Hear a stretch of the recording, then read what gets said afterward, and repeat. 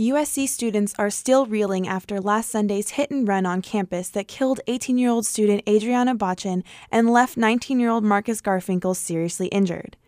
Last Thursday, police arrested Claudia Cabrera, a 30-year-old woman from South Los Angeles.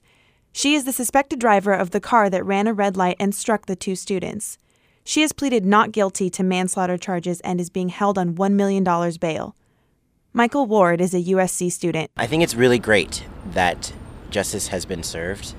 Police are looking for Cabrera's husband, the alleged passenger who pulled Garfinkel off the hood of the car after he was struck and left him on the ground.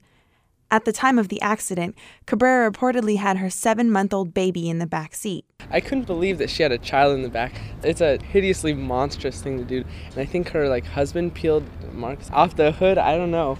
I couldn't believe a parent could do that to someone they know is someone else's kid. It was awful. That was Louis Lucero, another USC student and friend of Marcus Garfinkel.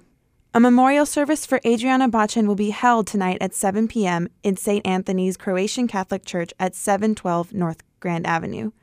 Her family requested that instead of bringing flowers, people make donations to the Adrianna Bachan Memorial Fund. To find out how, visit us online at annenbergradio.org. Janelle Burdett, Annenberg Radio News.